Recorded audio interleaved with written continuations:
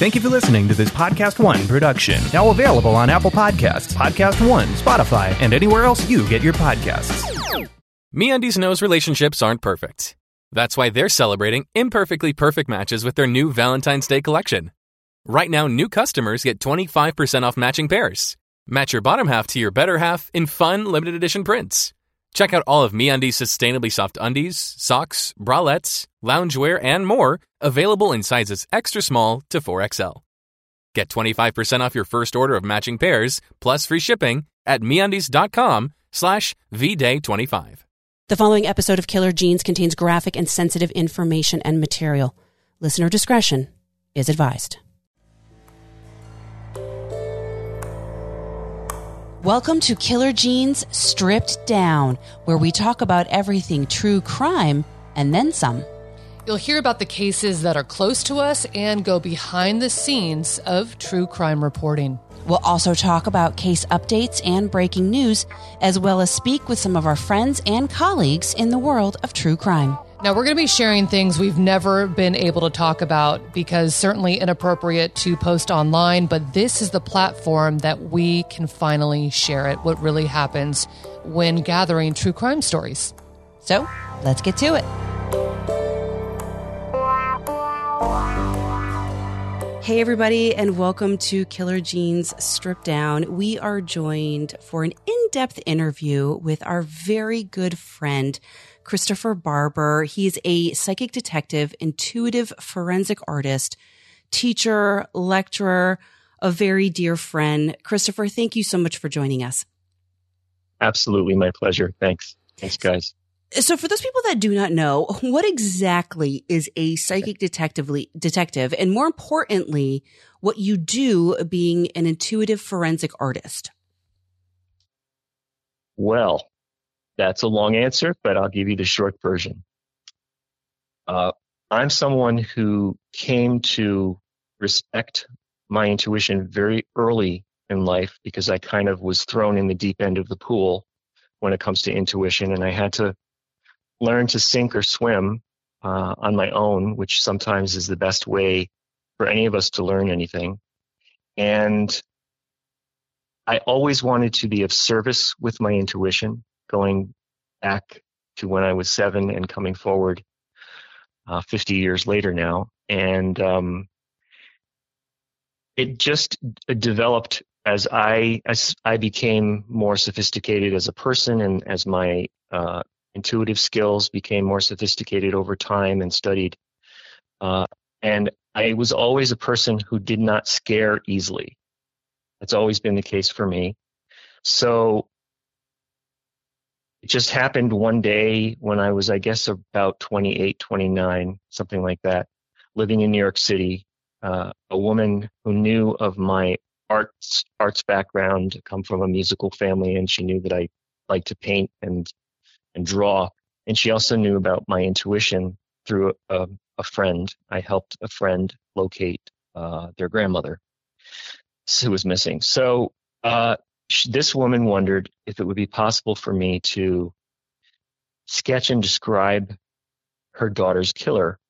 And I had never done anything like that before.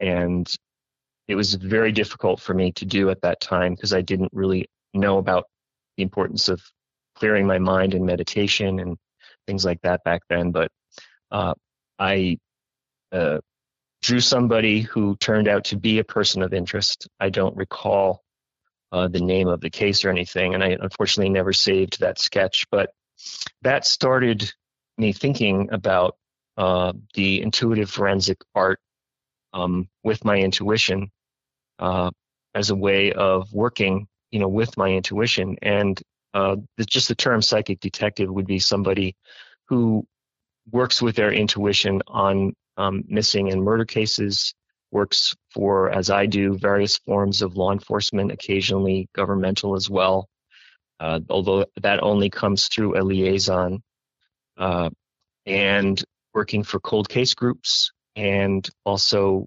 families and loved ones of murder victims. And it also involves not just the sketching of suspects, but sometimes there will be locations people might want me to at least give a try find remains, or it could be, drawing maps. It can be many different aspects of working with our intuition. And then a lot of what I do is also just one-on-one with people in an attempt to illuminate things for them, or how to work through what they're going through if say, a loved one has been murdered. And occasionally, giving them a little intuition regarding health and other things that people ask about, and trying to give them hope and empower them, because someone like a family member of a murder victim can feel so disempowered. And so I like to help empower people. And you guys know that because you've worked on cases where maybe things were bungled, or it seems like somebody didn't want it solved, and people can be gaslighted and into thinking that, no, this isn't a murder, this is natural, or no, she killed herself, or whatever. And those families, I just don't know how they do it. I don't know how they do it. So that gives you somewhat of a general idea of what I do and what I'm about. Christopher, a lot of people think, oh, psychic detective, or you're a psychic. I don't believe in any of that stuff. And I want to say to the people listening right now, I've worked with Christopher on a couple of cases, few cases, actually many cases. And everything that he has come up with, given me, I can't begin to tell you how spot on it is. Even if it's just a little detail that he pulls out, has been invaluable to the case. So, Christopher, what do you say to people, to those that may be skeptic right now as they're listening? I think being skeptical is very healthy. I'm also very skeptical about a lot of things. And really, for me, intuition is not a big deal. Everyone, as far as I'm concerned, is wired with intuition, just as you're wired with green or blue eyes, or whatever your hair color is. Can you sing? Are you good with numbers? Are you athletic? This is your wiring. And you didn't have a heck of a lot to do with that. It's genetics, it's your family, and it's the mystery of creation and the mystery that is all of us. And so it's just wiring, and you're wired with intuition just like animals are. And so it's a natural skill that we all have. I always get concerned when I hear about somebody, or if someone in my own family was a uber skeptic and they don't believe in anything, period, anything. What that tells me, or why it would concern me, is because they're making choices about their health, what they eat, what they don't eat, whether they should go somewhere or not go somewhere, or do something, or go visit a relative, or what have you. They're not making choices based on their natural intuition and instinct if they're denying it. So, I would find that a difficult road.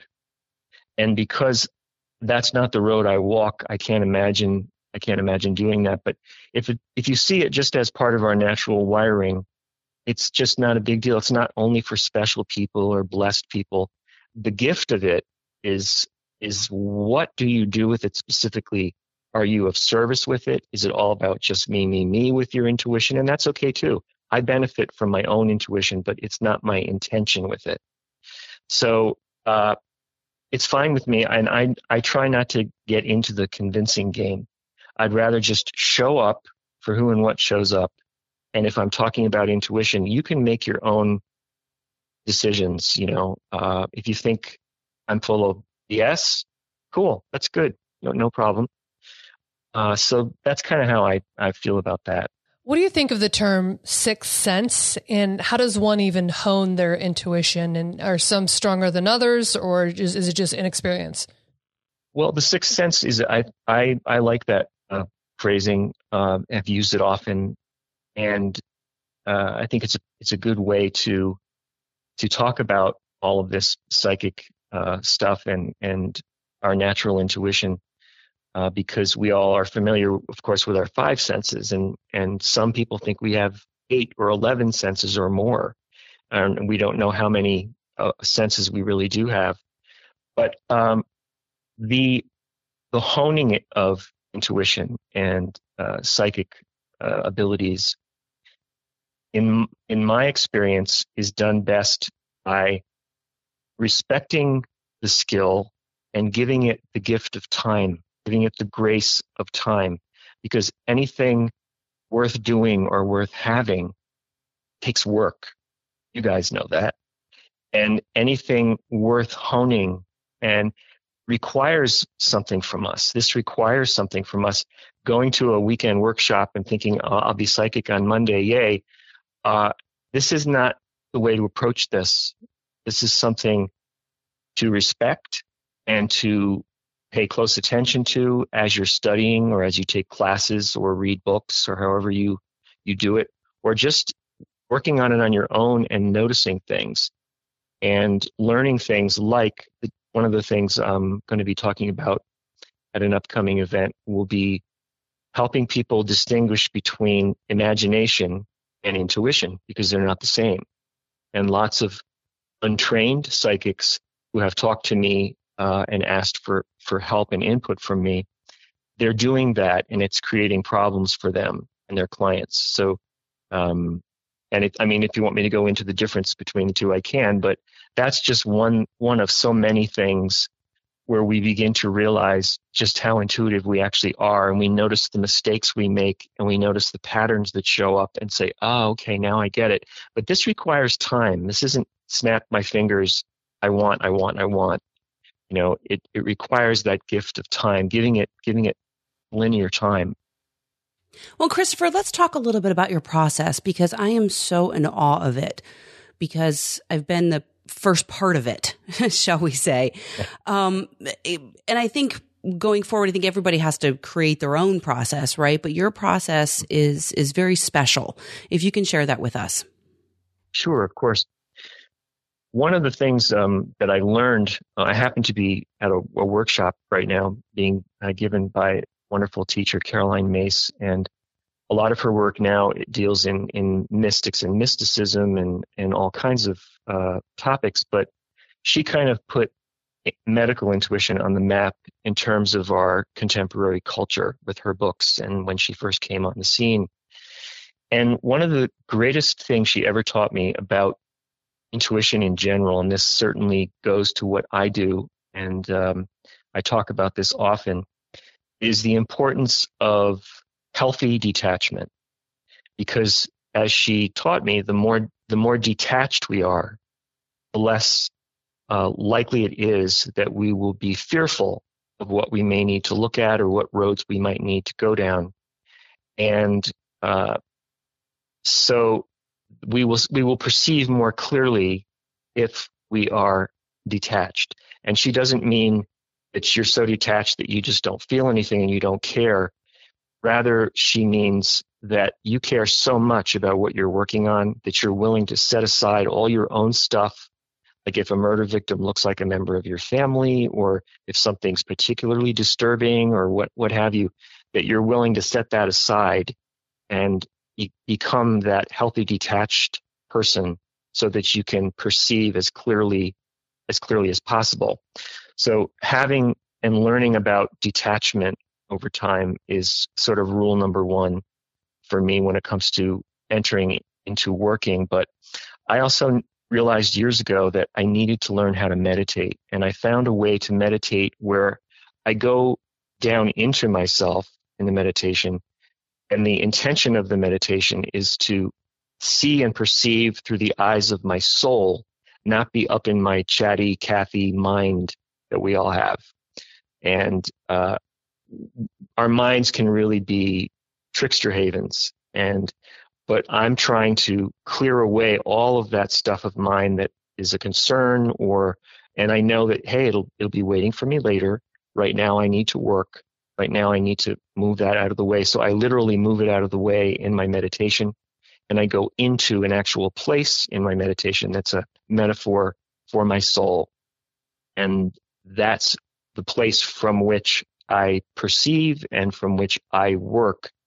And after a certain amount of time, it might be 10 or 15 minutes, then I specifically task myself, whatever my tasking is.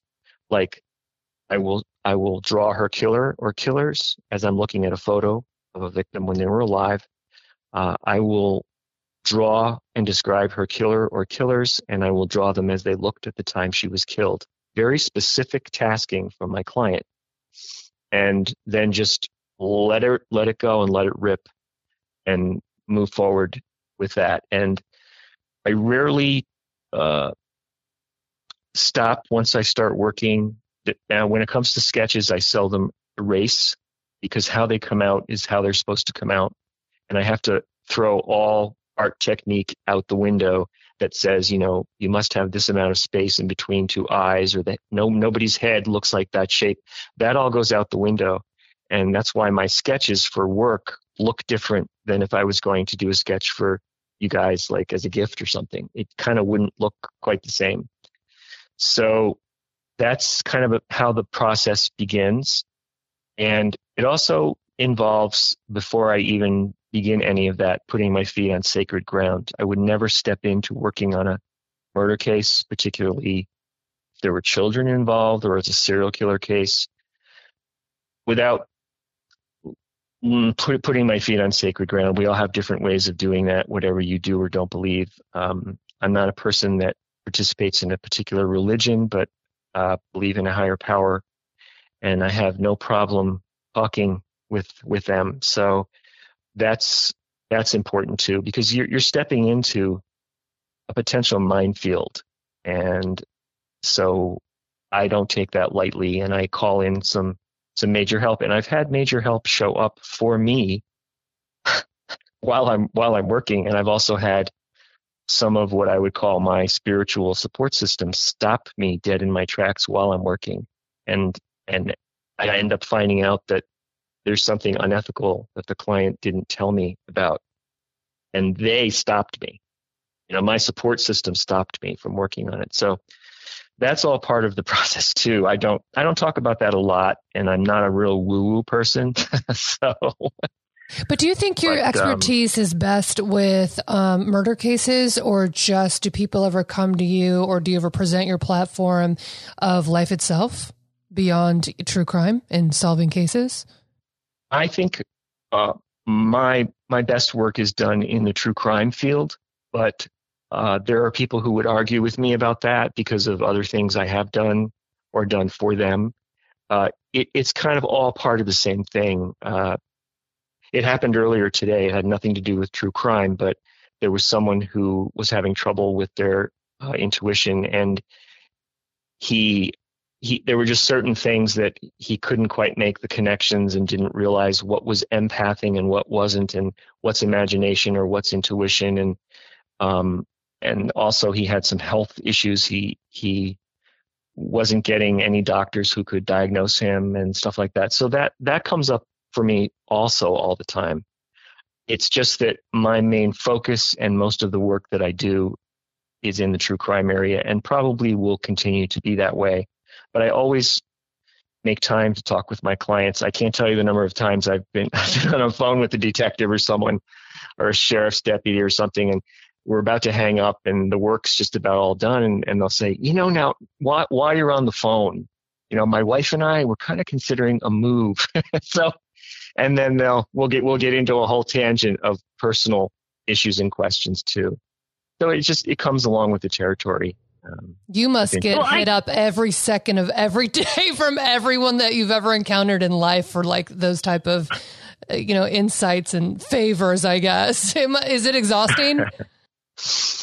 Well, another important thing about intuition is being able to diagnose yourself. Am I feeling normal tired, or am I drained? Because those are two very different things. We know what it feels like.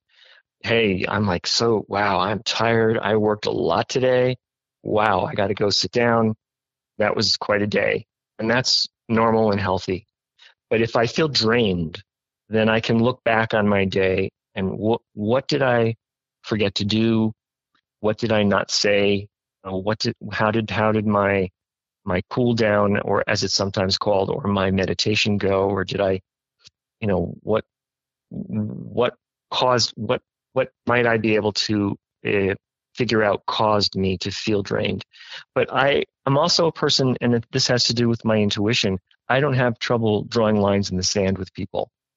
So if someone is draining me, or, I request quiet or something and they won't leave me alone or something, I don't have a problem drawing lines in the sand. I try to do it diplomatically, but sometimes we can't do that all the time. Christopher, I want to ask you about... I'm seldom drained. I want to ask you about, you said the difference between imagination and intuition, because so many times when it comes to true crime and reading cases and hearing about these horrific stories and these poor families and these poor victims, but sometimes a lot because law enforcement doesn't release a lot of information, it leads us to creating our own imagination of what possibly happened, right? Right. So can you explain the difference between that and learning to draw that line in the sand between imagination and intuition when it comes to these criminal cases? Well, absolutely. And what you described is, of course, everything we would want to do if we're an investigator, or we're investigative journalists, or detectives of some kind. That's normal, and the way it goes, to do as much research as you can, and then you are going to come up with links in your own mind to fill in the blanks.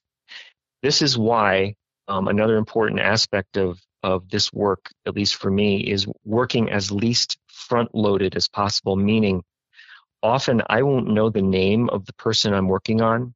I like to know their first name so that I don't have to keep referring to them as the victim or your homicide victim.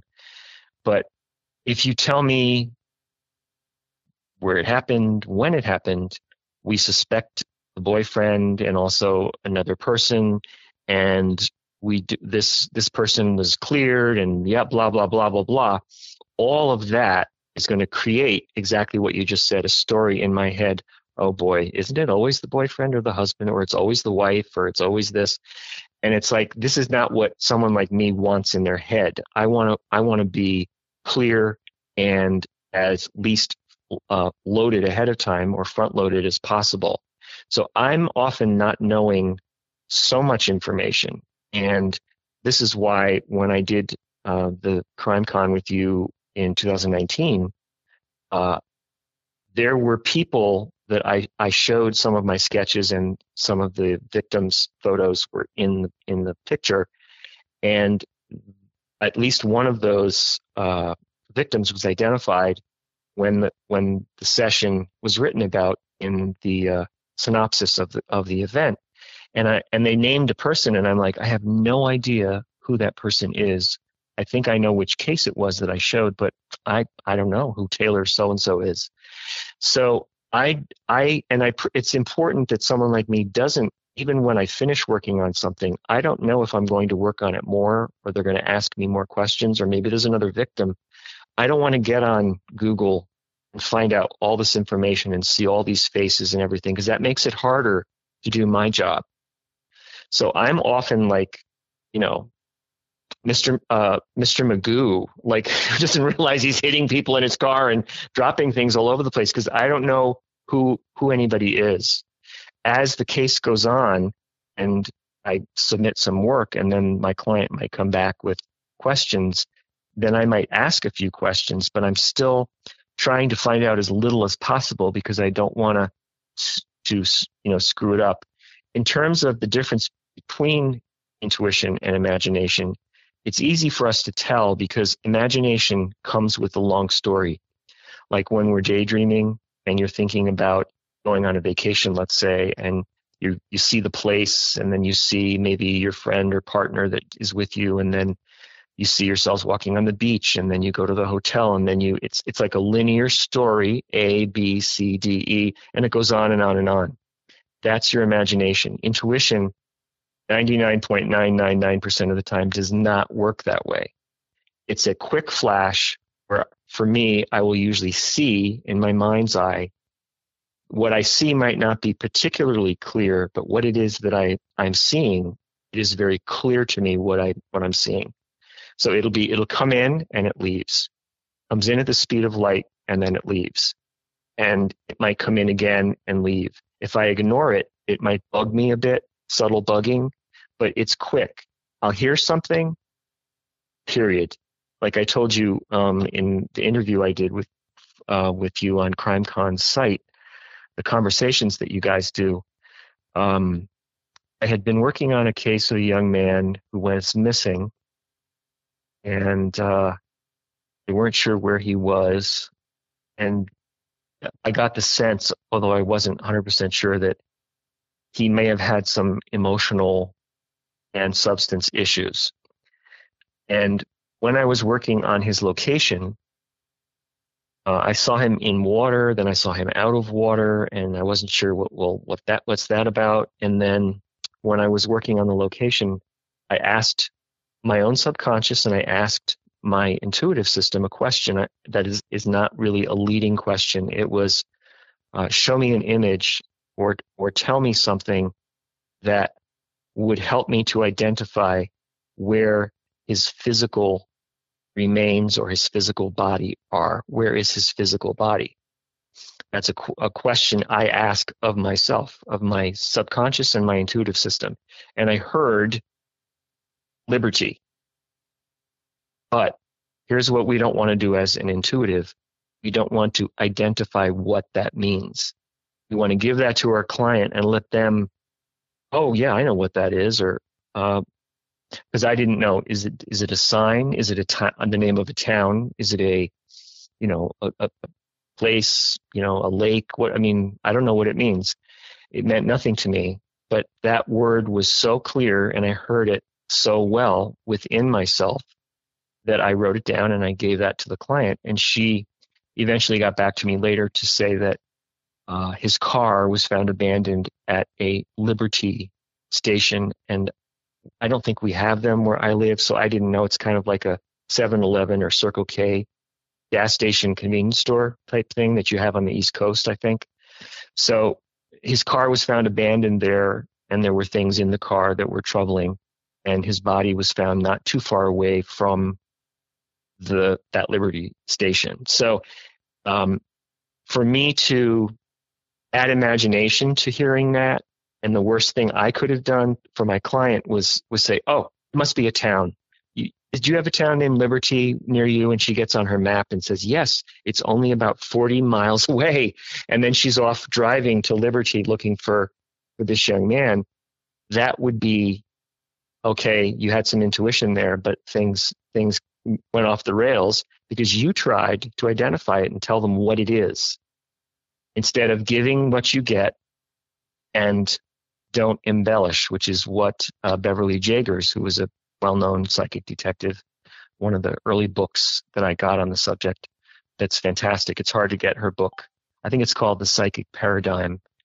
But so you understand that intuition doesn't mean explaining what something is, or letting my imagination tell you, if I see a red structure, I'm going to tell you a red structure. And if you say to me, is it a barn? Then of course for me, well, it is now because I can't stop seeing a barn. And that got a friend of mine in trouble because when she was asked, was it a barn? She said, yes, it must be a barn. It ended up not being a barn, and it wasn't a farm, and it wasn't more rural. It was a house that was painted red, where the missing girl had been for some time. So that hopefully gives you some ideas about imagination and difference. Intuition doesn't really come with a story most of the time. It's quick, it's gone. You hear it, you feel it, you sense it, you see it, or you get some combination of seeing, feeling, sensing, knowing, or smelling, even all of your senses and all of what I call your inner archive of information and images that we all have within us. That also comes into play with our intuition, because nobody knows what you know. No one has seen what you've seen. No one's been where you've been exactly. No one has the images you have in your own mind and in your own life that have to do with films you'll never forget and places you've been and vistas you've seen. All of that can come into play with you describing things when you're working with your intuition to someone. You could say, did you ever see that movie with Robert De Niro, so-and-so, blah, blah, blah. It looked just like that scene where he was standing, on a balcony. Remember that scene? It looks just like that, and kind of a little bit like New York City. Your own inner archive comes into play when you're describing things to your client. So hopefully some of that made sense. I love how you navigate those conversations with the families. It's touchy. It has to be hard. And I think if you've got the communication and the way you present it down to where you're never misleading, you're never, like you said, filling in the blanks, but they take the information, the bits and pieces. But I want to talk about mental state. We all have, those racing thoughts. It's just relentless, and some more than others. Yeah. How does one capture the flash, and how does one get to the stage where you're at in life where, it's reliable and the flashes pan out for resolve and answers and help people? Like how much time does that take, and is it quieting the mind? Definitely quieting the mind prior to working. If I did what you guys do, that's how I would roll. I would quiet my mind, set aside some of my own issues and thoughts and things I'm concerned about. And, I might ask, my higher power, listen, can you just take this for now? Because I can't deal with that. This is important that I do this work. So, and it takes longer. It takes a different time for different amounts of time for different people. But the more you do it, and the more you get to recognize when something, that was intuition. And when you sometimes recognize the subtlety, because intuition can sometimes be quite subtle, but at the same time, it's so clear as to what it was trying to tell you. But it tends to be that little something that like comes in and waves and then walks away. It comes in and taps you on the shoulder and then sort of sneaks away. And it might come back and bug you a few times, that subtle bugging. And that's also indicative of something that's intuition. But I think that the more you do it, and the more you can clear your mind to perceive more clearly and get out of your own way, and don't allow all the mind chatter to sabotage you. It's one of the biggest saboteurs of intuition, and remote viewers know this. Remote viewing is it's an intuitive protocol that was started in our military, and that the people still do today. And I have had some training in remote viewing. I don't call myself a remote viewer, but the tools I learned there have been only helpful when it comes to the work that I do.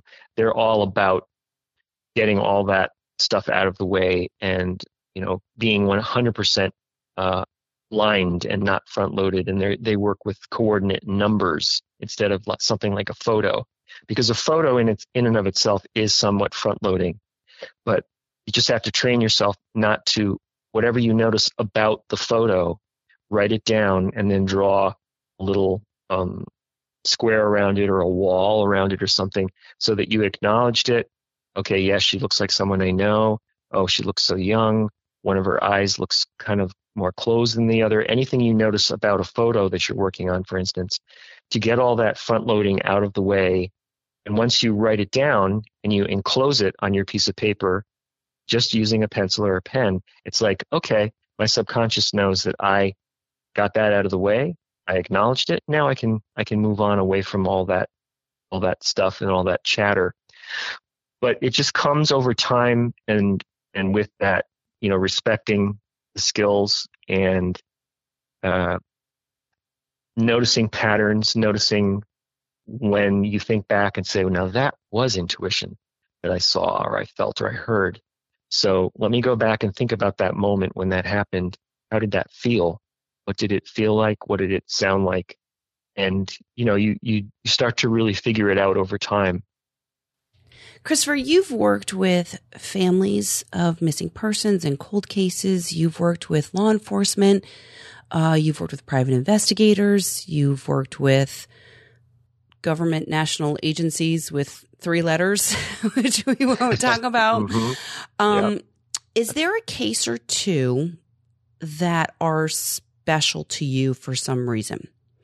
whether that be, something that you constantly see, you constantly feel, something you haven't been able to let go. Is that something that you can share with us? Sure. A lot of the work I've done, I forget. And that's I think, a good thing. I seldom dream about cases. I don't dream about killers. Occasionally I will have a dream here and there, but I also have a sort of something that's not negotiable, meaning that I'm working on murder victims, and for all I know, sometimes they know I'm working on their case, because to me, they're still alive and free. But what I don't want is paranormal chaos in my home. So for me, you can visit me briefly or come to me in a dream, but under no circumstances can you live with me, and that's not negotiable. So it's important to me to set that out there, and I language it out loud, because occasionally I will have someone, come to me in a dream, and since dreams are symbolic language, mostly, I have to take whatever happens in that dream with a grain of salt, and I might just say to my client, by the way, for what it's worth, I had this dream about her last night, and this is what she showed me, and this is what she seemed to be saying. So you just take that for whatever, however you want to. But a case that everyone's heard of and was just in the news again, because I think it was this 80th anniversary or something, will always be the murder of Elizabeth Short, because she was kind of my first case when I was about 15 years old. There was a TV movie that was on, starred Ephraim Zimbalist Jr. as a detective, and a very young Lucy Arnaz played Elizabeth Short, also known as the Black Dahlia. By the way, Lucille Ball is my favorite, just so everybody knows. And I don't think, if what I heard is true, that Lucille Ball was too happy that her daughter played the part, because she was scared by what happened to Elizabeth Short and didn't necessarily want to think of her daughter playing the part. But I think that Lucy Arnaz was the best Elizabeth Short I've seen in any, docudrama or film. Most of the films I haven't liked, but the case will always be special to me, because I was so taken, even though in 1975 they didn't show a lot on TV, and there were parts of the story that were missing, and they took liberties on the actual story. But I was quite haunted by the movie and by the case. I had never seen, back in 1975, there was no Google, like you can see photos of the crime scene now. And I didn't see any photos from the crime scene until 1985. But I had dreams about the case where I was with a group of mostly men sitting around a table. Some of them were doctors and some of them were people in law enforcement. And I was sitting at a table with them, and they were talking to me, just people like right on my right and right on my left, were just talking matter-of-factly about the case and about the crime scene and what happened to her and everything. And what I was told in those dreams, I would find out in 1985 when I finally got to see photos and do, some research. What I was told was accurate about her. And so I have a long history, and there were lots of kind of freaky coincidences that happened over the years regarding that case. So, and she's special to me because she's one of those cases that for me is symbolic. And I'm going to try not to cry on your show, but she's symbolic of all of the young women. Sorry, I'm crying. Most of the cases that I work on, are young women. So it's like when I look at her, I see all their faces like slip by. They're coming by me, flashing by when I look at her face. So that's one of those cases that I probably will just like never get over and always think about. And she has become, even for in our public arena, a symbol of, young people, young women especially, who dream of better things and who are trying to make something out of their life and who can't escape their own health problems and their own patterns that they have, and it doesn't go well for them. But she's symbolic of all the young women, all the young aspiring actresses or prostitutes or housewives or runaways or whatever the case may be. She seems to, for me, like be a symbol of all of them, because sadly, most of the cases I've worked on have been that were murder cases are young women, younger women, or just women. And the other one is, which I'll only touch lightly on, is Jacob Wetterling, the young boy who was kidnapped in front of his friends on their bikes and gone. And they were all so shocked that he was gone, within 2 minutes. And later the killer confessed, and they did end up finding his remains. That's a case that will always stick with me, because I was that boy. I was the boy on my bike in this late 1960s and 1970s who was sometimes on my own and sometimes with kids in the neighborhood and friends, and anything could have happened at any time and been gone, in 30 seconds. And just something about him and his face and what happened to him, it bothers me. It bothers me, But I mean, all murder victims, even if they're in their 40s, 50s, 60s, and older, they were children too once. So, but children and young women, it's hard. It's a little bit hard, but it doesn't stop me from moving forward and going forward with them. But that would be two. And then there's some like really freaky serial killers that I.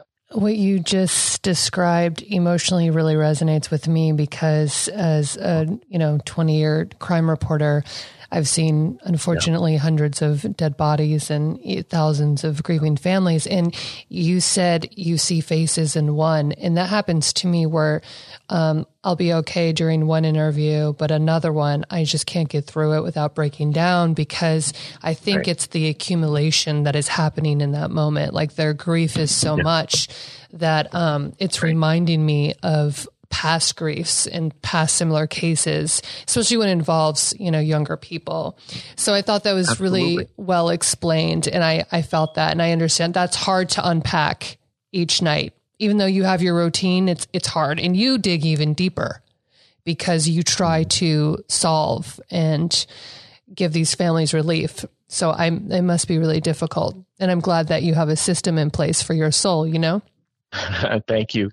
And I think it's healthy to let the emotion come. I do all the time. And some of the Native American folks I've known over the years, talk about how they'll go to places that were important to their ancestors and they'll just cry. And that being a medium, if you will, for that grief, and it's healthy. For me, I would be concerned if I held on to it, and a lot of men do that, and I don't do that. I'm very, very masculine and have a beard and look like I could kick your butt, but I really probably couldn't. But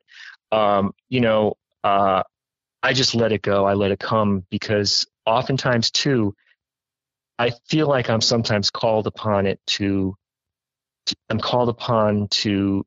do that because of what isn't being said or done, or how people in a family, for instance, it's an unspoken rule that we don't talk about that anymore. But when that's your rule, you're actually talking about it. We're not talking about that topic. It's in the air. You can just like feel it in the air, and it's like you really are talking about it. And I personally don't believe in that. I believe in talking, get it out, get the emotion out, get the crying out. It's just much healthier. And as a result, I am very, knock on wood, seldom sick.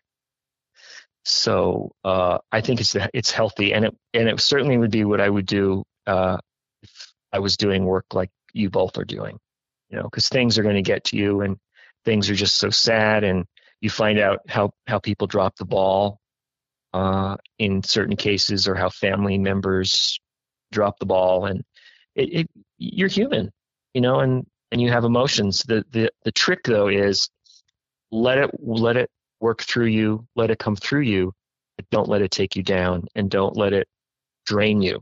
Don't let it take your cell tissue. If you're drained, then you're going to have to pull from cell tissue from another place in your body in order to run things and run your life. And that might not be a particularly healthy part of your body. And then you could get sick or, worse. So I'm all about communicating and let the emotion flow through you. I probably cried 5 times just in the last 2 days at this conference that I'm at, because I'm with dear friends and we're talking about the last 2 years and we're talking about pretty deep subjects, and we're all crying, so how it's healthy. Christopher, is there a case that has stumped you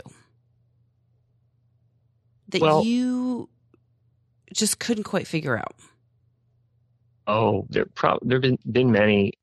It's important for me to say, I'm happy to tell you I'm not all psychic all the time about everything and everybody, and certainly not myself. And anyone that presents themselves as that, is this a PG-13 show? No, you can cuss, R-rated. Okay. They're just bullshitting you. There are times where I don't get much information. There are times where I feel like I'm being blocked. There are times when I feel like if something isn't meant to be solved for reasons I don't understand the mystical laws, but they seem to be in place, and I don't know why some things don't get solved, but maybe that's between the victim and the killer. I don't know what's going on there between them, or their soul contract, sacred contract they might have. Lots of things stump me. And my job, though, this is an important thing that for me to say anytime I speak publicly, is that it's not for me to identify everything, get everything right, answer every question, et cetera, et cetera. I have to give you, like I like to say, juicy, ripe lemons, but you have to go make the lemonade out of it. So that my job is to help send you in the right direction, hopefully, and give you some accurate data to follow up on, or a map where you might be able to find some of these spots. Or, gee, we didn't think she was in a desert-like place. This is interesting. And then, take that where it can lead you as an investigator. So this is how I can help something be solved. But most crimes are solved by great detective work and great investigators and forensic people who know their stuff and, often don't need somebody like me. My job is to try to give you the best that I can and the most accurate data and information and send you in the right direction. Maybe I will actually draw your number one suspect. And this happened recently. He happens to be deceased in a case. And so I don't even know if there are any photos of him available that I'll ever get to see, like a feedback photo of him. But sometimes I'll just draw, and that might help confirm for an investigator, wow, in a world of 7 billion people, you could have drawn anyone, even a woman, and you drew our guy. So that does that mean I solved the case? No. It gets solved by that great hard law enforcement work that they're doing.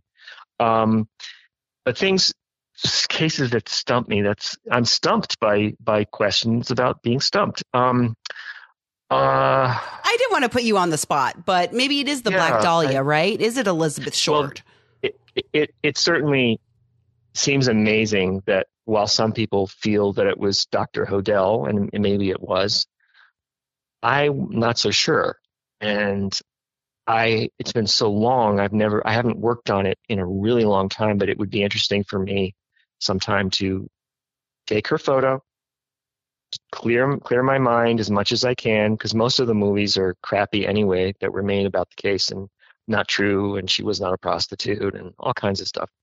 But it would be interesting to see, would I be able at all to sketch? Would it end up looking like Dr. Hodel? Would it look like one of the other suspects? I always felt that there was an accomplice in that case. That I did deal. And when I went to the crime scene, this is one of the freaky things that happened with the Black Dahlia, where it wasn't the crime scene, but it was where her body was left, 39th and Norton, south of Hollywood. And of course, there's a beautifully manicured lawn there now, but where the fire hydrant used to be is where the fire hydrant is now. And her body was, 50 feet north of the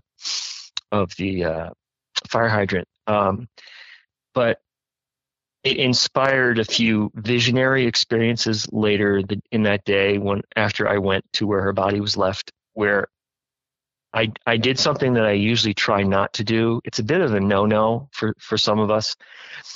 What we attempt not to do is see through the eyes of the victim or see through the eyes of the killer, but sometimes we do end up lapsing into that as part of our session.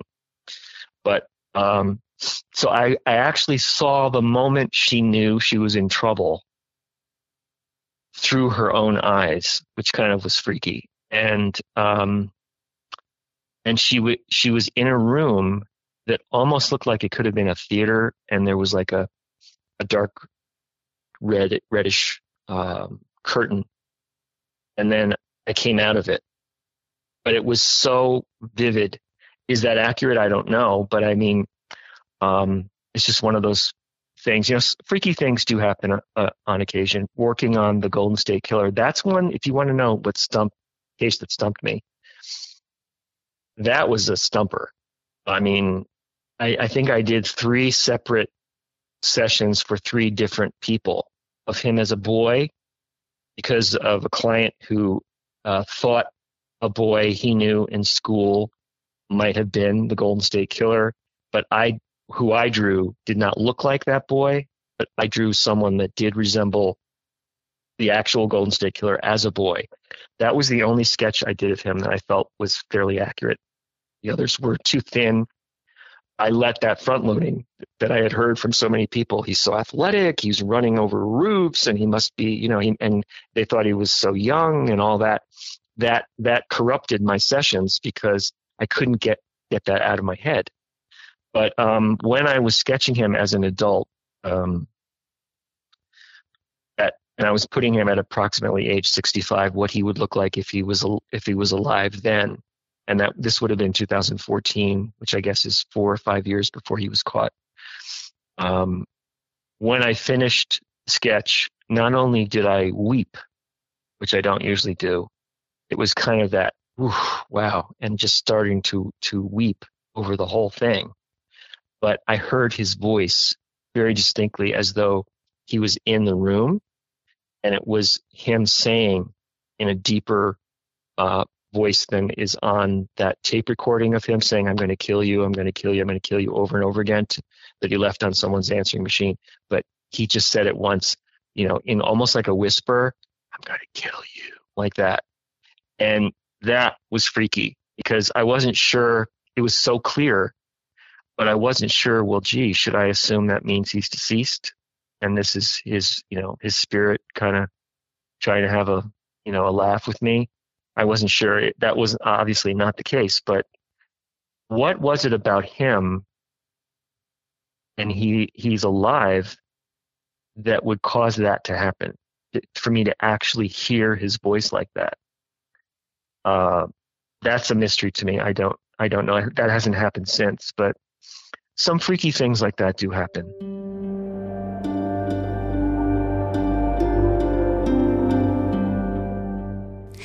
I've always been a big fan of CBD, but sometimes it's just not enough and you don't exactly feel it.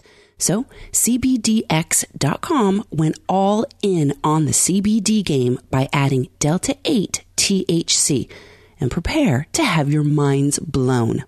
It's a federally legal form of THC that you will definitely feel, and it comes in all different forms: tasty flowers, vape cartridges, concentrates, and my favorite, the gummies. Now, I love that the CBDX products are shipped directly to my home, but be aware that the products will show up as THC on a drug test. And of course, never drive or operate heavy machinery while on CBDX. If you're ready to give it a try, go to cbdx.com. That is 4 letters, CBDX, and use the code KILLER for 20% off and a free gift.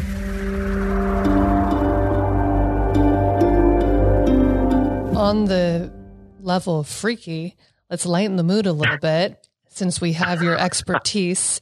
And you're a fascinating person. Give us some fun stuff that you've done with these abilities. I mean, or a moment with a girlfriend or a wife, or I don't know, your personal situation, or friends or family. Like, give us some fun that you've had with it. Well, there's a lot of that. I once dated someone who was a bit uncomfortable with my intuition, and so, I mean, I didn't go overboard talking about it or anything, but naturally, you know, if you're dating somebody, you want to share what you do and share. And I'm okay if you're too uncomfortable with it, then, you know, we're not right for each other. But what I started to notice is anytime we went out somewhere or a restaurant, they kept filling like my wine glass, and they kept, you know, ordering drinks and etc.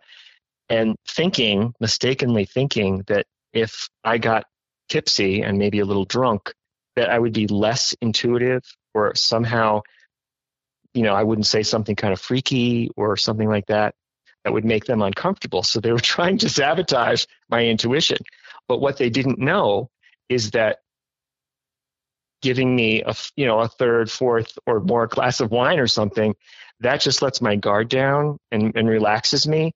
And so I'm more inclined to say something intuitive. So it backfired on them, you know, and that kind of funny, stupid, you know, stuff happens. Oh, wait, when you're socially hanging out and you just really read someone too much and they're like, how do you know that? Yeah. Like that?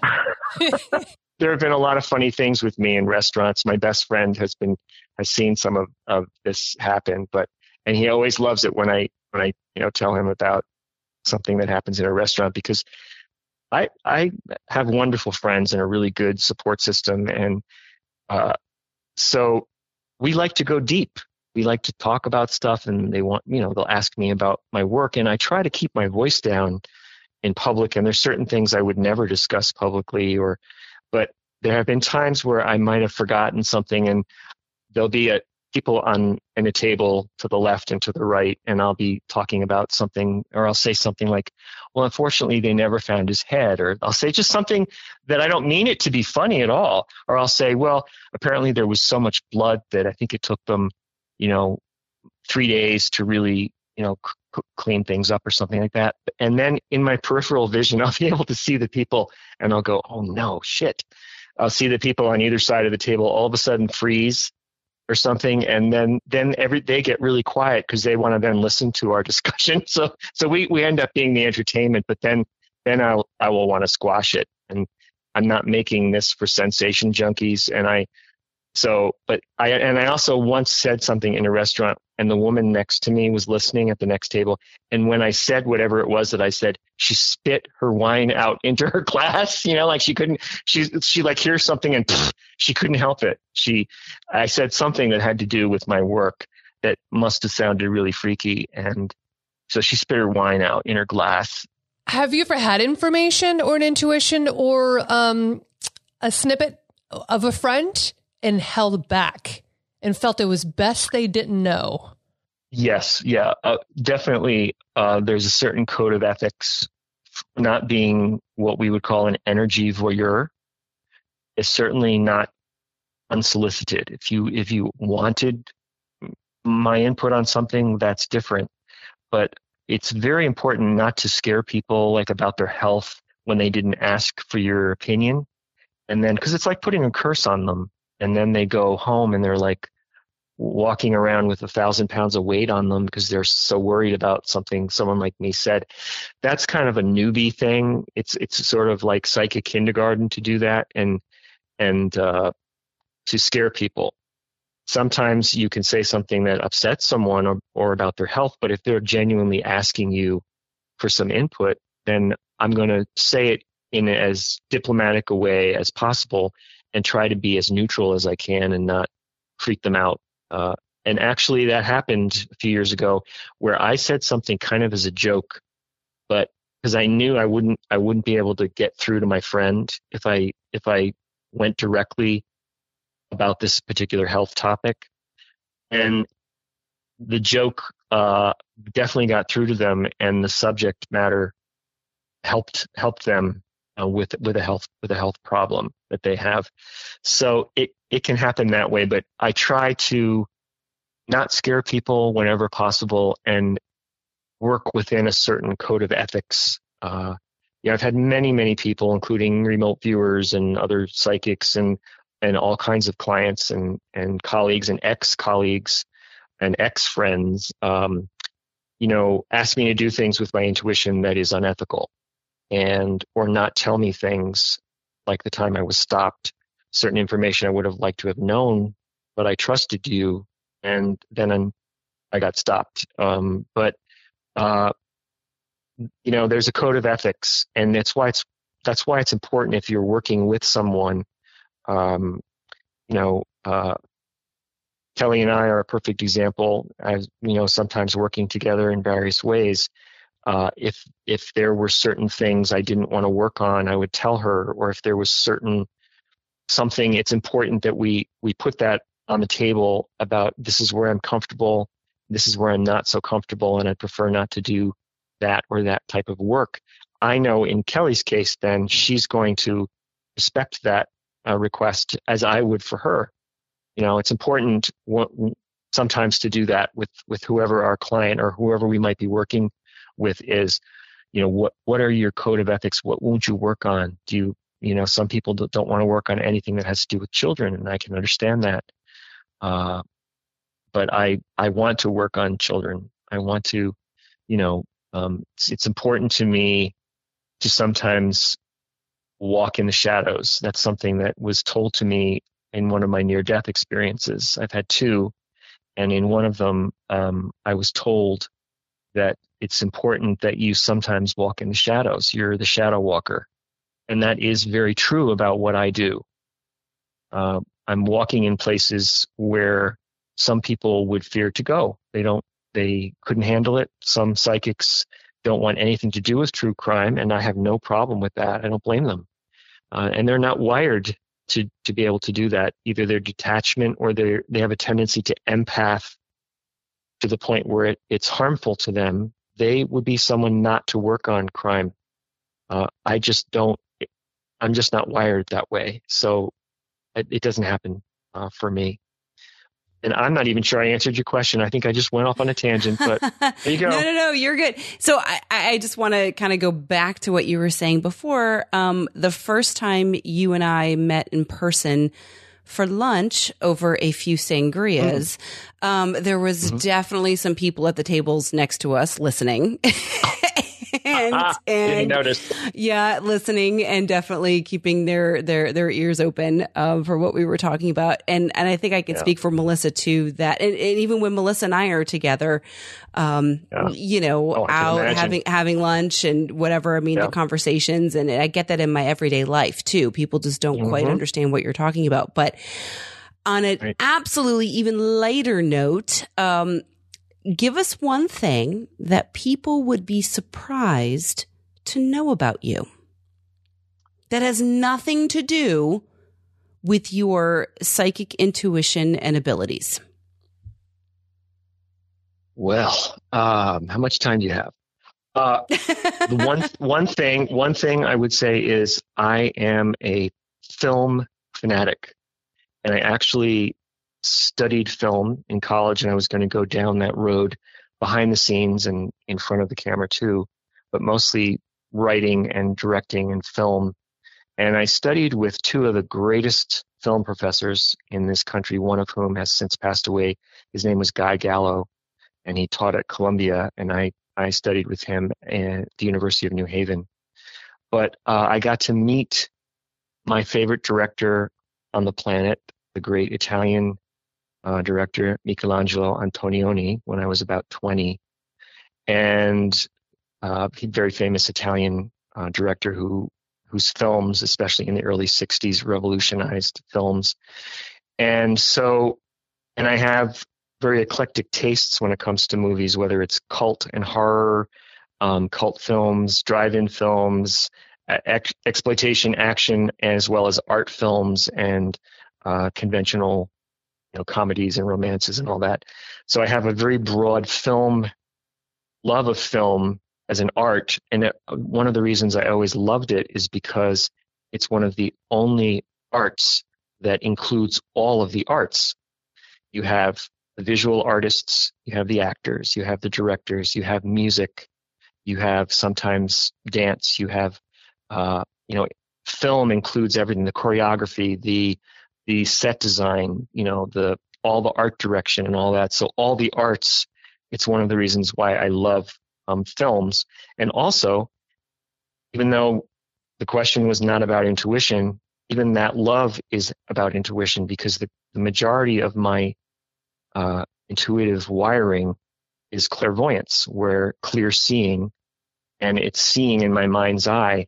And it's often very much like clairvoyance is like seeing a brief snippet from a film, and you know what you saw, and it was like a little tiny snippet from a movie. And I can see why I gravitated to film, because that's what it's like sometimes when I see with my intuition when I'm working on cases. So, that's one thing that people wouldn't necessarily know. And also that I come from a musical family, and I have sung professionally, musical theater, cabaret shows, and musical reviews, and stuff like that in New York back in the, early 80s through early 90s. So I have a whole thing with music, and I sing every day, and it's part of the balance that someone like me, I feel it's important we have balance in our lives, do fun things. I'm a nature freak. I'm always out in nature, walking when I can, and walking with friends, and having balance, and having a good support system and friends and people I can call, and they can call me, and and we love each other. So anyway, that's a bit. I love cabaret, love Broadway. I wish I could sing. Yeah. One day if we ever hang out in the future, you're going to have to sing for us. You will have to sing. Are you okay with that? If someone's like, do you sing on spot? Are you that good? Well, I mean, I might not sing on spot, in a restaurant or something, but it could happen. It could happen, especially after a glass of wine. So bring the bottle. All right, great. Thank you so much for joining us. You're always so fun and insightful, and I'm learning. I feel like every now and then, I really truly do feel like I can foresee things that truly happen, and I get these snippets, but my mind is, I try to quiet down racing thoughts, and so it's always a pleasure to talk to you and learn your methods. Oh, my pleasure. And the conversation will continue with both of you in person, wherever we might be in the future. And also, because I can't help being who and what I am, write everything down. When you have those snippets and you're not sure, is this some of my own stuff in my head, or is this related to the case, or something you're working on, or maybe it isn't a case and it's just like, you want to start a new writing project of some kind, or do something non-crime, write everything you can down, write it down and look it over and think about it. And then you have it written down to look back on later. It's an important thing with intuition, especially if you are an aspiring psychic detective or new in the field. It's really important to write things down, get sketching, because there is a connection between our subconscious and our intuitive system and our hand.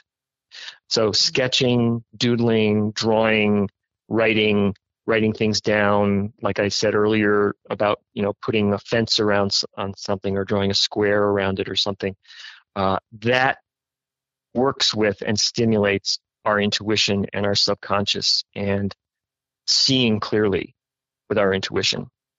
So definitely you want to keep that up. Christopher, you know that you're one of my favorite people on this planet. So thank you so much for your time tonight. I really appreciate it. Totally my pleasure, and anytime.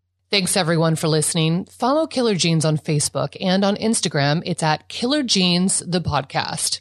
Also, be sure to like and subscribe to Killer Genes on Podcast One, Apple, or wherever you listen to podcasts. I'm Brett. And I'm Alice. And together we host a weekly true crime podcast called The Prosecutors. In every episode, we bring our unique perspective as full-time prosecutors to the most famous and debated true crime mysteries. Whether it's Maura Murray, Scott Peterson, or the Delphi murders, Brett and I dig deep to bring you details you won't hear anywhere else. Our podcast is about more than just a story. We will walk you through the legal problems lurking behind every case, breaking down the complexities of the criminal justice system with humor and a personal touch. And it's not just true crime. We bring the same training and approach we've learned as prosecutors to classic mysteries like the Dyatlov Pass incident and the ghost ship Mary Celeste. So if you're looking for a true crime podcast with a different point of view, The Prosecutors is the one for you. Find us wherever you get your podcasts. MeUndies knows relationships aren't perfect. That's why they're celebrating imperfectly perfect matches with their new Valentine's Day collection. Right now, new customers get 25% off matching pairs. Match your bottom half to your better half in fun, limited edition prints. Check out all of MeUndies' sustainably soft undies, socks, bralettes, loungewear, and more, available in sizes extra small to 4XL. Get 25% off your first order of matching pairs, plus free shipping, at MeUndies.com/VDay25.